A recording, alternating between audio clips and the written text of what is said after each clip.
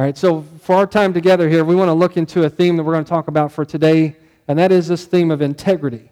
Okay, so 1 Timothy 4 is where we're going to be. If you'd like to go ahead and turn there. Paul is going to speak to his young friend, the one he's mentoring, helping develop in his Christ-likeness. And we'll talk with Paul and Timothy here in just a minute. But before we get into this idea of building with integrity, I want you to help me out. So a couple things here initially. One is, if you were going to define integrity, how would you define it? Like, what is it? What goes in your head? Integrity and what?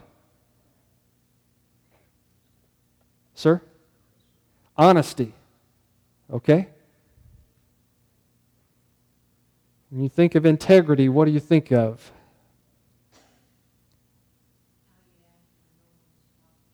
Okay, how you act when no one's watching. Good. Anybody else? Integrity?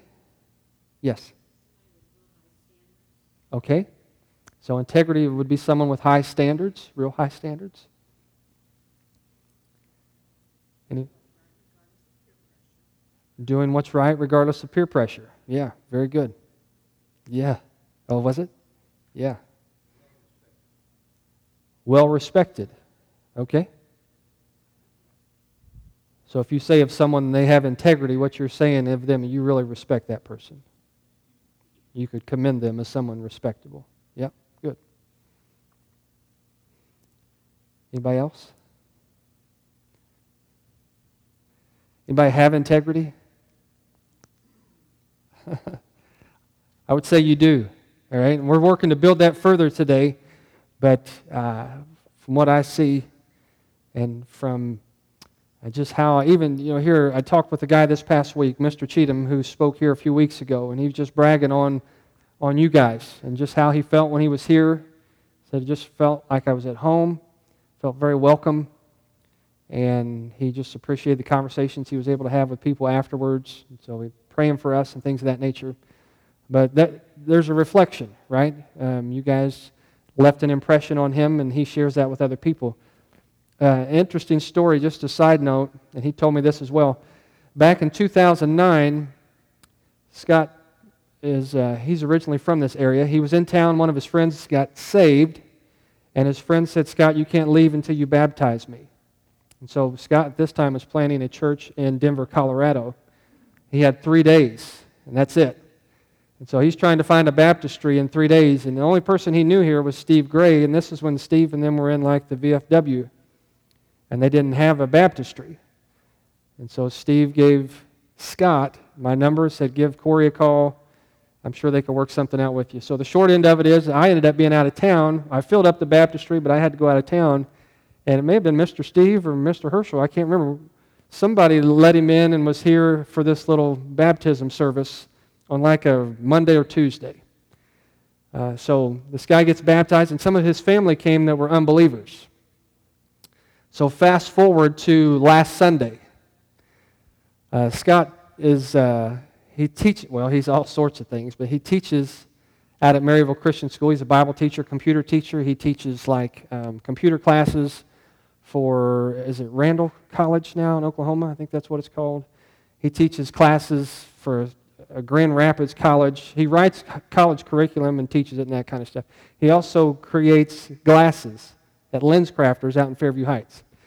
So he had to work last Sunday, like at noontime, so his daughter said, "Hey, Dad, let's go to a church out that way, and then you can just go right to work." So they go to this church, walk in, and this woman steps up to sing, and they're sitting on the second pew, he said, and she said, "Scott, it's so good to see you." And you know that horrifying feeling when you know somebody knows you and you don't know them? Yeah, so he's like, we were coming in here random, and this person knows me, and so he's trying to place her. And so while she's singing, and he just kind of nods his head, "Oh, it's so good to see you," and how you doing, all that kind of stuff too, and he doesn't have a clue who she is. So he looks over from where she came and sees her husband, and it clicks. Like, he was at the baptism service. And the woman was the sister to the guy that got baptized. And they came here to witness, living together, not married, not saved. and talked about how the influence of her brother had led her to pursue Christ, and now she's a Christian, and she's actively involved in a Baptist church in Fairview Heights. And so he was just sharing, he said, your church should be encouraged. Like, you guys had a part to play in that. You know, you could have just said, no, we can't use our baptistry, and maybe I couldn't have baptized that guy. Maybe they wouldn't have had that moment. So it's just kind of neat to see how God has His way of, it's just dots connecting and we don't know anything about it. You know, somebody that you talk to while somebody else is eavesdropping and they're encouraged by the words that you're saying and you have no idea.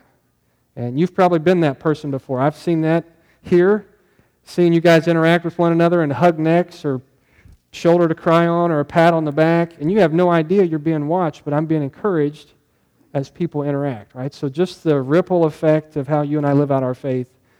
Maybe one day God will sit us down and just show us, you know, all the ways that our life was touched by others and touched others. But I thought that was pretty good. Scott just sharing that. But just the idea of wanting to be people who live with integrity and leave an impression on others. And that meant a lot to me, some of those things that he shared there, just concerning our church family. So I want to try to illustrate integrity here a little bit and see if you can help me out here as well. Does anybody know where the longest bridge over water is located in the world? Longest bridge over water in the world. I didn't know either, so I had to look this up. Chesapeake Bay? No, that's one of the longest. Yes, sir. There's one a little longer. No, there is one in China, so that's like 2 miles longer than this one, but it covers water and land. So it's like 17 miles over water, but it's, you know, what is it, 3, 6, 9 miles over land also. So this one, I guess, is entirely over water. It's in New Orleans. Lake Pontchartrain Causeway. And I guess I've heard Pontchartrain just from when Katrina came through. You know, you heard that, Hurricane Katrina, you heard that a lot. I've never been down in that area. Anybody know how long it is? Wow. Yeah, seems like. That's great, yeah. It's like 23.98. Yeah, so that's really impressive.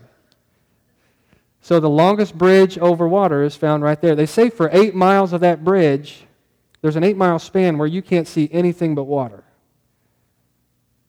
So I'm a little nervous about that, right? You might as well be in the middle of the ocean as far as I'm concerned. If I can't see land, I'm going to get a little bit nervous. Well, in light of our hurricane season here that we've had, you know, there's one right now that's touching right up in the Gulf, right over Stephanie's family, that kind of area this morning. And they're fine. Lots of devastation in other places through lots of hurricanes this season so far.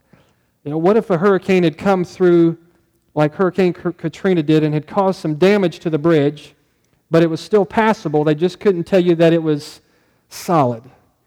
Would you drive across it? You know, if they said it's lacking in integrity, and officials wouldn't let us do this anyway, but if they would you risk it getting, 18 miles out for a bridge to collapse? I see a lot of heads going this way. Yeah. They say I guess there's another route, but taking the bridge is 50 minutes shorter than going the other way around. Yeah, I'd probably go around too. There's part of me that want to do it, but I'm kind of like the kid, in class who always raises his hand when, if I said to a student, and I'm sorry for this, but if I wanted to, take off my sock and chew on my sock for a minute, just trying to get a child to be quiet, most of them would go, no, but there's always one or two kids who are like, okay, take it off and I'll do it. So I'm sure there's some people who would just cross it without any issue, but I would not trust the bridge if the officials are telling me that it's lacking in its integrity, right? Where there's a breach of integrity, there's also a breach of trust. And so we're not as willing to pursue or trust or align ourselves with a bridge or a person where there's been a loss of integrity. What about if that same hurricane came through and the officials had observed the bridge, examined it, and it's totally fine, and they said, oh, it's passable, and feel free to drive across it. Would you have any hesitation about crossing? Other than what you previously had? No, we'd probably cross at that point, right? Because people are telling us that now this bridge has its integrity, and so it's trustworthy. It's something that we can move across. I think I'd probably be willing to take that direction. So sometimes when things are breached, we don't trust them. Case in point, I hope none of you were on Pontoon Road yesterday at about 1:15. I'm going to tell a little story on myself here, okay? So I'm outside mowing. Just started mowing. I'm about 3 minutes in, and I am right on the edge of Pontoon Road. And you know how sometimes I've got a push mower, so sometimes you step back to line up your mower, then you push forward. Well, I guess when I stepped back, the handle on my mower broke right down where the motor and all is, and I didn't realize it. And so when I'm stepping back, this side came out, and when I went to step forward, I guess I was putting too much weight on my mower, and the handle went straight to the ground. And I went to push off with my foot and just did a donkey kick, and my whole body went straight to the ground. And so I'm laying there right on Pontoon Road just looking around like, who saw that? Like, this is so embarrassing. So I've only been mowing for 3 minutes, rain's coming, and so now I'm scared of my mower, right? Because it lacks some integrity. So I spent the rest of the time, it took me a lot longer to mow. I mowed in the rain because I didn't trust it, right? So now I'm going to entrust it to someone who wants to, compact it or take the motor from it or whatever you want to do to it. So where there's a breach of integrity, we don't want it or we don't trust it or we feel like it's not worthy of our trust. Where there is integrity, however, we will trust whatever it is that we're trying to put our faith in. And so Paul's going to help us understand this as we get to his connection to Timothy here in 1 Timothy chapter 4. He's writing to encourage him about his leadership. All right, so much of this writing is from an older church planter to a younger church planter pastor. And he's given this guy some advice about how you need to lead, what it looks like to be the leader of this church, and how you're to take what's true and entrust it to people, and you're to guard it, and you're to invest in them, and in turn they're to do the same thing with other people. And so he's writing to help Timothy understand his role, but within this he's also helping us understand what it looks like to be a person of integrity. So if you'd like to follow along, we're going to read all of chapter 4 here. It's 16 verses. And here's what it says. The Spirit clearly says that in latter times some will abandon the faith and follow deceiving spirits and things taught by demons. Such teachings come through hypocritical liars whose consciences have been seared as with a hot iron. They forbid people to marry, and they order them to abstain from certain foods which God created to be received with thanksgiving, and this by those who believe and who know the truth. For everything God created is good, and nothing is to be rejected if it's received with thanksgiving, because it's consecrated by the Word of God and by prayer. So if you point these things out, Timothy, to the brothers and sisters, you'll be a good minister of Christ Jesus, nourished on the truths of the faith and of good teaching that you have followed. So have nothing to do with godless myths and old wives' tales, but rather train yourself to be godly. For physical training is of some value, but godliness has value for all things, holding promise for both the present life and the life to come. So go ahead and watch what you eat and exercise, but make sure you're training yourself for things eternally. That's of greater value. This is a trustworthy saying that deserves full acceptance. Now, that is why we labor, and that's why we strive, because we've put our hope in the living God, who is the Savior of all people, and especially of those who believe. So command and teach these things, and don't let anyone look down on you because you're young, but set an example for the believers in speech and conduct, in love and faith and in purity. And until I come, devote yourself to the public reading of Scripture, to preaching and to teaching. And do not neglect your gift, which was given you through the prophecy when the body of elders laid their hands on you, but be diligent in these matters, and give yourself wholly to them, so that everyone may see your progress. Watch your life and watch your doctrine closely. Persevere in them, because if you do, you will save both yourself and your hearers. And so a few things that we're going to highlight as it relates to integrity from these verses, this way of thinking or this way of counseling from Paul to his young trainee there, Timothy. All right, so you can track with your bulletin if you'd like to. Here are a few things we'll highlight as it relates to integrity and how it can be built. All right, so number one here, integrity is built as we personally meditate on God and His Word. And so integrity is going to be one of these things that happens initially. It starts in private, right? It starts in private. It's something that happens personally within me and within you. So in these quiet moments of meditation, this is where God begins to chip away at these things in our life that are not God-honoring. So that way of thinking that maybe you and I think is profitable temporarily, God is saying, ultimately, that's not good for my kingdom or for you, and so I want to change the way you think. And so He's going to start chipping away at that. Or the way that you and I feel like we can use what's in our hands. It's my money, I'll give you 10%, then I'm doing whatever I want with the other 90 because I've earned it, therefore it's mine. Right? And God's going to chip away at that way of thinking and say, no, the other 90 is mine as well. Right? So He's working to challenge and change and develop our character, build integrity in these quiet moments where we personally meditate on Him and His Word. And so my motives are exposed, my sin can be called out and dealt with, and God's going to transform me. So meditation is God's training ground for forming us into the likeness of Christ. Okay? That starts with meditation. So it's not church. It's not listen to the radio. It's not what you or I think. It's when you and I get quiet, still, alone with God, where God can begin to develop and build integrity. Right? David wrote Psalm 46:10, "Be still and know that I am God." All right? That is, get quiet, get away, remove, meditate, focus. Be still and know that I am God. And so here's where we see this in 1 Timothy 4. Paul writes and says, "Have nothing to do with godless myths and old wives' tales. Rather, train who? Train yourself." All right? So initially here, the emphasis is on Timothy. Now, Timothy, you're going to train others as well, but if you're ever going to be a leader among men, you've got to be a follower of God. And don't miss that. To be a good leader of people, somebody worth following, means you and I must be people who are following God. And if I'm not following God, there's no reason for you to follow me whatsoever. Okay? It doesn't matter what other people say. It doesn't matter how much money I make, how successful my business is, how well my family is raised. If I'm not following God, don't follow me. Train yourself to be godly. For physical training is of some value, but godliness has value for all things, holding promise for both the present life and the life to come. This is a trustworthy saying that deserves full acceptance. And so here the focus initially is on you and I being trained personally. Let's think of it this way for a minute. Hope this doesn't hurt your feelings. We're going to talk about the Cardinals. The Cardinals are done playing, right? That other team is playing, and I think they may have won one or two. I don't know. I'm not following it that closely. But what was that? Oh, they lost. Okay.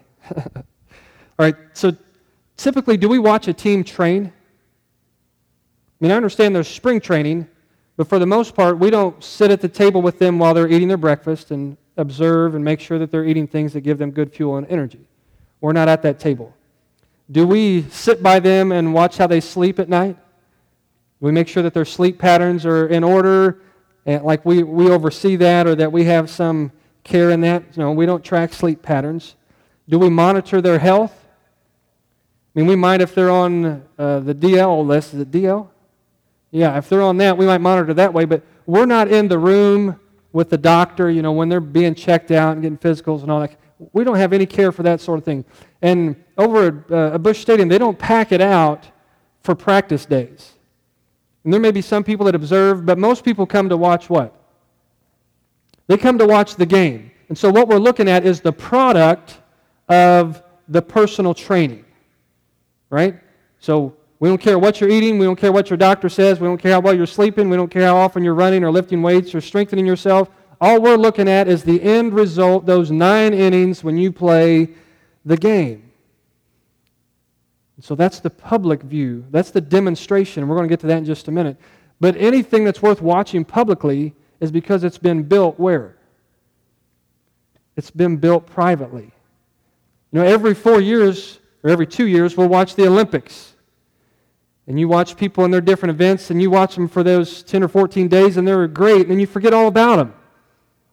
But they don't forget what they're doing. For the next 2 years or 4 years, they're training like crazy. It's under the radar. Nobody's paying any attention to them other than when the next Olympic rolls around, and either they're there and we're excited or they're not there and we wonder what happened.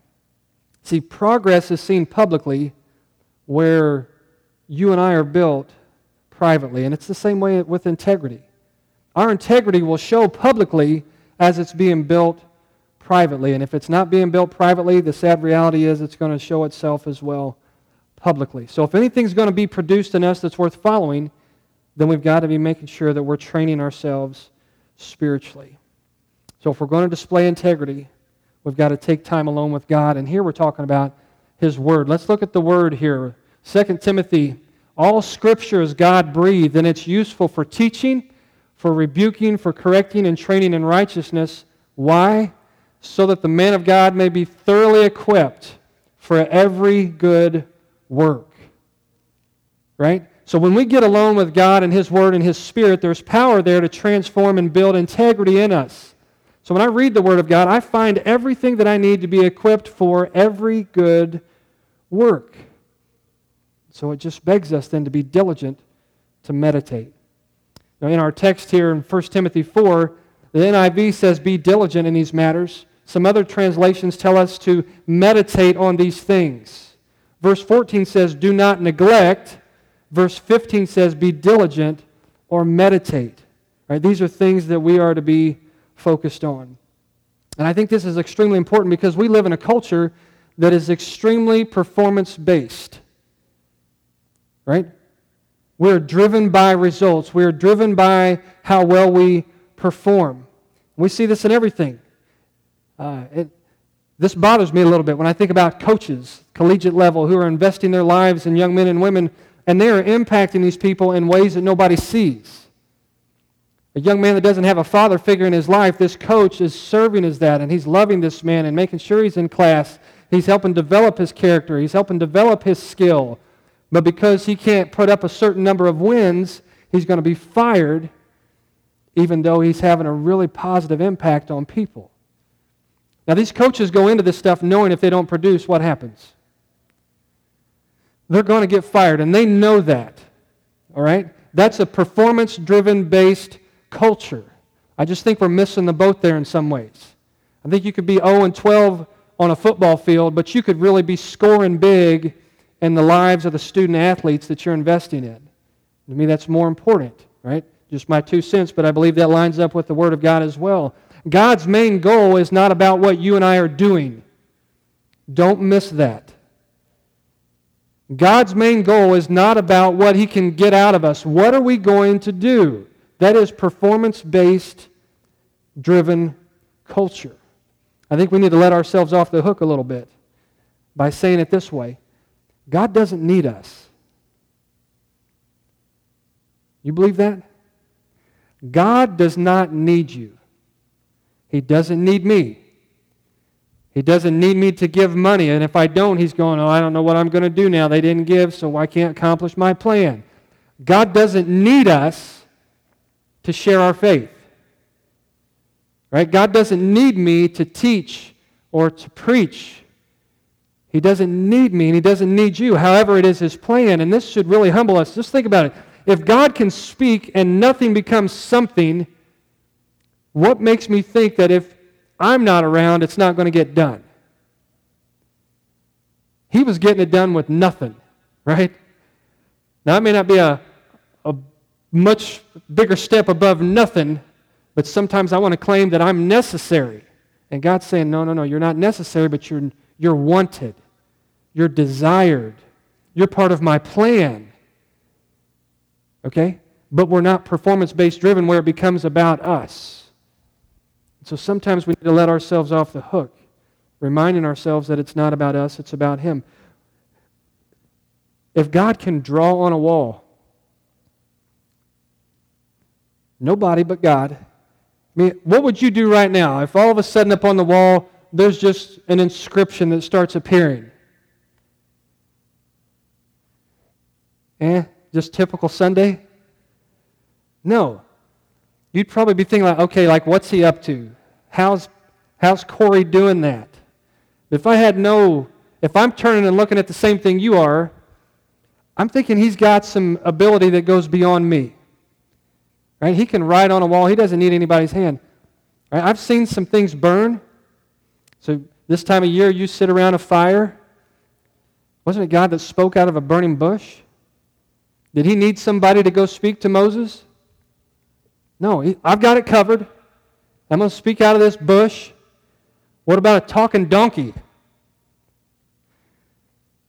If you believe in Jesus Christ, the Son of God, who came and lived a sinless life, was died and resurrected and ascended and is coming back, you believe that because the Scripture teaches you so. The same Scripture says there was a literal donkey that talked. And people say, you're nuts to believe that. No, I'm saying my God doesn't need me. If he can talk through a donkey, he can talk through my neighbor's dog. He can do it however he wants to. Okay? His plan is, however, to use you and I. So rather than feeling like I've got to produce this, I need to trust in the God who's going to get it done as someone who's asked me to be a part of the plan. And that's humbling. But it's a good place to be as well. Because it's not about what I can get done. See, in a performance-based driven culture, everybody's focused on the results. Now, I have a friend who was once a pastor who's no longer a pastor because the church told him you need to produce, and if there's not this many people coming to church in X amount of years, you're fired. He knew that going in, and he got fired. And he said, I'm done with this. All right? If they're expecting me to change people's hearts when I can't even change my own, I don't want anything to do with this. That's a performance-based driven culture, and lots of times it bleeds over into areas that it just doesn't have any place to be. And so I just want to remind you again, God's not most concerned about what you're doing, what I'm doing. He's most concerned about who you're becoming. Right? God's after the heart. Doesn't the Scripture teach us man looks at the outward appearance? 1 or 2 Samuel, somewhere there. But God looks at the heart. God's concern is the heart. When it comes to money, other than talking about God, the Bible talks more about money than anything else. Why? Because he knows for us, money is going to be a heart issue. And he doesn't talk to us as much about how to use it and where to invest it. Those things are in there. Most of the time he talks to us about how our heart is connected to our treasure. And so when he looks at what's in our hands and when he's evaluating us with what we're doing with what's in our hands, it's not about did you give 1,000 or 50,000 or $5. It's what's your heart, what's your motivation in giving. See, he's more concerned about who you and I are, who we're becoming, rather than what we were doing. Think about the Pharisees. Wasn't it those group of people that Jesus looked at and said, you look good on the outside, but inside you are what?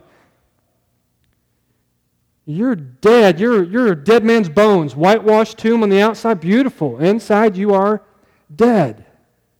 Right? So this is why Jesus told his disciples, listen to what they're saying, but don't imitate how they're living. Right? He's talking about the heart.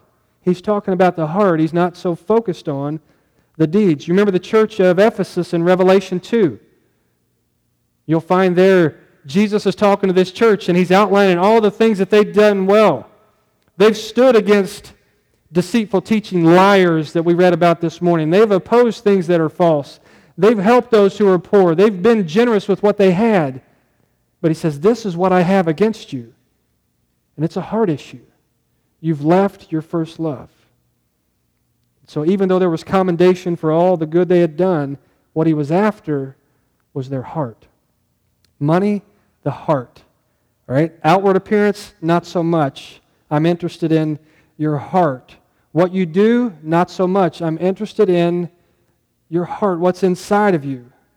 Even the Word of God. The Word of God tells us, we read it here this morning, that it's good for every work. Like everything we need to do in this life, the Word of God bears weight and counsel and wisdom on that. But it also tells us that this sword of the Spirit is sharper than a double-edged sword, not to evaluate what we do, but why we do it. It pierces down into the intentions of our heart, judges the motivations of our heart. And so God is after the heart. He's more concerned about who you and I are becoming than he is about what we're doing. So to get this right, we've got to spend time personally, quietly, meditating on what's true, praying, asking God to change us, challenge us, form us, into the likeness of His Son, Jesus. Meditate. Now, can I meditate for you? I can't do it. I can share with you what God's teaching me in my quiet times, but I can't take time alone with God for you. So, church, this is extremely important. It's not just a Christian thing to do. We're talking about your integrity. We're talking about your personal development as a follower of Jesus Christ. We're talking about the old you going away and the new you coming forward. And we have a role to play in that. And our role is to get still before the Lord and meditate on His Word. It's the only way it happens. Integrity primarily is built as you and I personally meditate on God and His Word. So don't neglect, is what Paul says, verse 14. Verse 15 instead, let's meditate. All right, let's go to number 2 here quickly. Our integrity is going to be built as we progress in both Christian belief and behavior. I want to notice here this word progress. For those who are saved, God looks at you and I as perfect, right? So we don't see each other that way. Spouses, you don't see your spouse that way. Children, you don't see your parents that way. Parents, you don't see your children that way. We don't see one another that way. But God sees those who are in Christ perfect. But the call here is not to be perfect. What we're looking at here in this call is to progress. Make the next step. Make the next step. Progress in your faith. You and I are to be becomers or becoming. So let's look back at this here. Verse 15 and 16. Be diligent in these matters and give yourself wholly to them so that everyone may see your what? So that everyone may see your progress. Not so that they see you perfect, but so everyone might see our progress. Watch your life and your doctrine closely. Now, 2 things here that are highlighted by Paul that we are to be progressing in. Your life and your doctrine.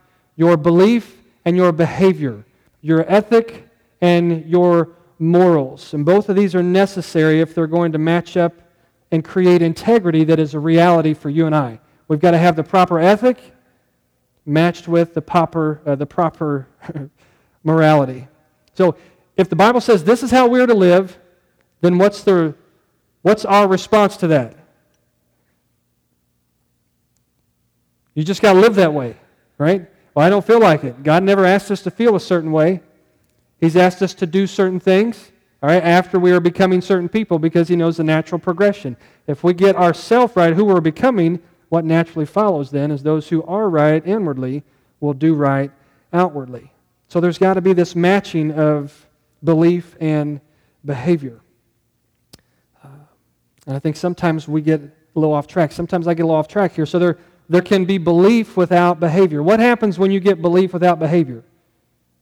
If we add 1 plus 1, you get what? Okay, so if you add belief minus behavior, what do you get? You get hypocrisy.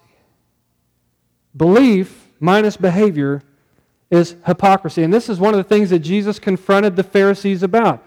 He wasn't upset with them because they didn't have right beliefs. Part of His woe to them was because they didn't live out what they knew to be true. Right? Now, they had issue with Him being the Son of God, and they didn't trust in Him as the Messiah, but they had much of the Old Testament there to guide their way. And if anyone should have been living out, behaving in accordance with their belief, it would have been the Pharisees. So here again, this is why Jesus said to His disciples, listen to what they're saying. Their belief in some ways is right, but don't model their behavior. Because they are what? They're hypocrites. When you have right belief without behavior, you get hypocrisy. But there's also behavior without belief. What do you get when you take behavior and you subtract belief? In one way, you get this word called legalism. Legalism, by definition, depends on moral law and actions rather than on faith in God. And so this is where people often take hard stands on issues that they can't support biblically. This is what it means to be a Christian. Okay, open your Bible and show me. Well, I can't do that. Right? Jesus talked to, again, this religious group of people, and he said, you are in error because you don't know the Scriptures. You're fervent, you're passionate, you're trying to hold people to a standard. The problem is it's not supported biblically. So one of the ways we could define behavior minus belief would be legalism. So you have on one hand, belief without behavior, you get hypocrisy, which is sin. On the other hand, you have behavior without belief. I don't know what I'm doing, I'm just doing it.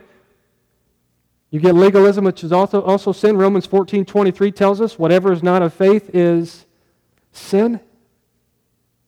So we need these two to mesh. We need these two to blend. There needs to be behavior and belief. It's ethic and morality. Your ethic is what I believe. Your morality is living out what you believe. And when you add together a right ethic with the right morality, that equals what? Integrity. And that's what we're after here this morning. Being men and women, people of integrity. And so that's why Paul tells him here, look at this, verse 16, watch your life and your doctrine how? Closely. Pay attention. Right? Verse 16 goes on to say, because if these things are right, you're living in the way of salvation, and you're living a life that others as well will come to find Christ. They can be saved. You're hearers. So watch it closely. Watch your belief. Let's make sure that what we are standing on is the Word of God and not Corey's opinion or interpretation. And let's make sure that our behavior is fueled by our belief. I'm doing this because this is who God is and this is what He expects or commands of me. To be people of integrity requires us to have both behavior and belief. One other thing before we progress is this. Integrity takes a lot of time to build. Right? I mean, someone who is just a brand new believer, we probably wouldn't set them in a position of leadership and say, we're going to follow you. Right? Jesus invested in His disciples for years before they became the leaders of churches. The Spirit of God invested in Paul for years before he became missionary Paul that we know about and read about in Scripture. And so it takes years to develop and to build integrity. That bridge that's 24 miles long, 23.98 miles long in New Orleans, took 8 years to build. It took 8 years to get that to a position of integrity where officials could say, this is safe to cross, it's trustworthy. And for you and I, it's going to take time to build integrity. Right? So don't get frustrated when you're with yourself when you just feel like, I'm not becoming something. You are. Maybe you're not where you want to be yet, but you're in the process of getting there. So where we sin, confess it. And continue to hold on to the Lord in quiet times of meditation. Continue to live out what it is that God's prodding your heart here, letting your belief match your behavior. And what we're looking for here is just progress. Right? Progress, so that people might see your progress. Be diligent in these matters, give yourself wholly to them, so that everyone may see your progress. See, I want to be able to look at your life a month from now, a year from now, and you and I talk where you would say, I used to would respond this way, or I used to think this way, but I don't anymore because I'm being changed. Right? You never reach an age where you just say, I'm done changing. It's to progress. To progress. Everyone needs to see our progress. So progress in both Christian belief and behavior, ethic and morality to develop integrity. And then third and last here this morning, integrity is built as we persevere through challenges to our integrity. It's going to be a requirement that you and I persevere. And so Paul writes to Tim and he tells him, there's going to be things that you face. There's going to be opposition. Expect it. And by the way, I need you in my ear with that reminder. I need you reminding me that, Corey, following Christ, it's going to be hard. There is much that is required of you. And this is the time to work. When you get to heaven, there will be a time to rest. But now, He's given you a body that functions. He's given you a mind that works. He's invested truth in you. And you need to be giving this out as much as you possibly can. Remind me that it's work, that it's hard. Remind me that there's going to be obstacles and opposition. Remind me as well that these things seek to challenge your integrity. And I'll work to be the same for you. Timothy, there's going to be false teachings, and you got to oppose it. All these old wives' tales, these myths, these interpretations and opinions that don't amount to anything, they're removing people from the faith. 1 Timothy 4 verse 1 said there's going to be some people who fade. There's going to be some people who fall away because they buy the lie. Right? I think verse 2 or 3 said those hypocritical liars are spreading false or deceitful teachings. And people are going to buy into it. Timothy, you've got to stand up against that. You've got to speak out against that. We've got to do the same in our day and time. There's going to be people who try to force their interpretation on you or force you to be silent with yours. You've got to stand. And you've got to be an example of the believer. I know you're young, Timothy, but you've got to be an example of the believer in life and love and speech and faith and purity. You've got to be an example. So make sure that you're teaching what is true. Make sure that you persevere through challenges. Watch your life and doctrine closely and progress in them is what verse 16 tells us. Then persevere in them. Because if you do, you will save both yourself and your hearers. Now we've said this before, but this bears repeating here. The word persevere implies that it's going to be what? Work. Like, did anybody wake up today and say, I hope that I have things I need to persevere through today? You probably woke up feeling that way, though. Body's hurting, mind not cooperating, distracted, distressed, worried, afraid, panicked. In some way, right? In some way, you and I are going to have to persevere in this day. And so the word implies, that's exactly right, it's going to be work. Persevere means it's hard. Miss Penn coaches her cross-country runners in that way. You get that side stitch, you know what you got to do? You keep running, and it's going to hurt. You know you're having a hard time getting your breath, you know what you do? You just keep running. You might have to change your pace a little bit, but you don't stop. You don't quit. You're going to persevere. All right? Because it's not just about crossing a finish line in 1.86 miles. It's about developing people who persevere through the challenges and the opposition of life. Integrity is built as people like you and I persevere.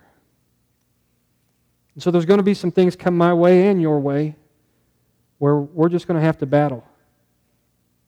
And that's the flat-out truth. We're just going to have to battle. You're going to have to fight. And I'm going to have to fight with you and for you, and you're going to have to fight with me and for me because it's going to be hard. Many of you have experienced a whole lot more on this planet than I have, and you could tell me, Corey, this is how I battled. And these are some ways that I lost the battle. These are some ways where I started blaming God. If you're such a good God who works all things for good, why did this happen to me or my spouse or my family? That's a significant battle. Right? You see the need that I have. Why have I lost my job? I've got people to provide for and I've got no ability to work. That's a significant battle. When you have a spouse who's no longer saying, I'm in this. I had the privilege of marrying a couple last night. In our first session with them, we talked about this. Marriage is a fight. And there's going to be days where you've got to fight for the other person because their want to is just not there. They're distracted. They're tired. They're weary from their job. They've got a lot on their shoulders. And you may feel like they've abandoned you. You've got to fight for that person. No, it's not right. No, it's not fair. God never promised it would be. You've got to persevere in that for that person. Sometimes we've got to fight for one another. Remember that movie War Room? A wife who's married to a man who's showing her no attention, who's out living his life and making money, and he's messing around with other women. What does she do? The wife. Well, initially she gets some good advice from a woman who had been through that, right? I can't call her name right now. But she was the one that was going to walk out on her marriage. And her husband fought for her. And their marriage was restored. And she counseled this woman, you got to go fight for your husband.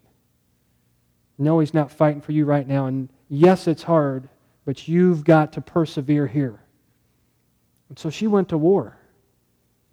She created that little room in her closet where she went and begged and pleaded God to move and act in the life of her husband. And I know that's a movie, but that's also reality.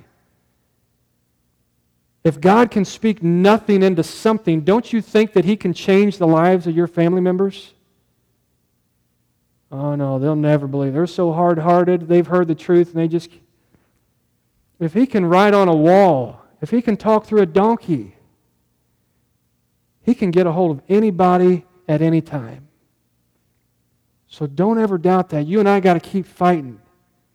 Some of you right now, I know you're fighting for your family members. In church, we need to fight with them.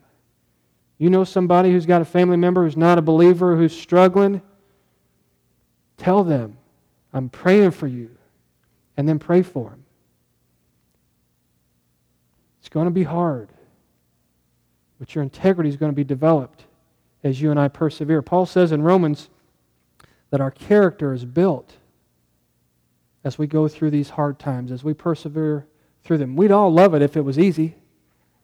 Everybody would have character and integrity if it was easy. He says here you got to persevere. There's going to be opposition, and so you've got to battle.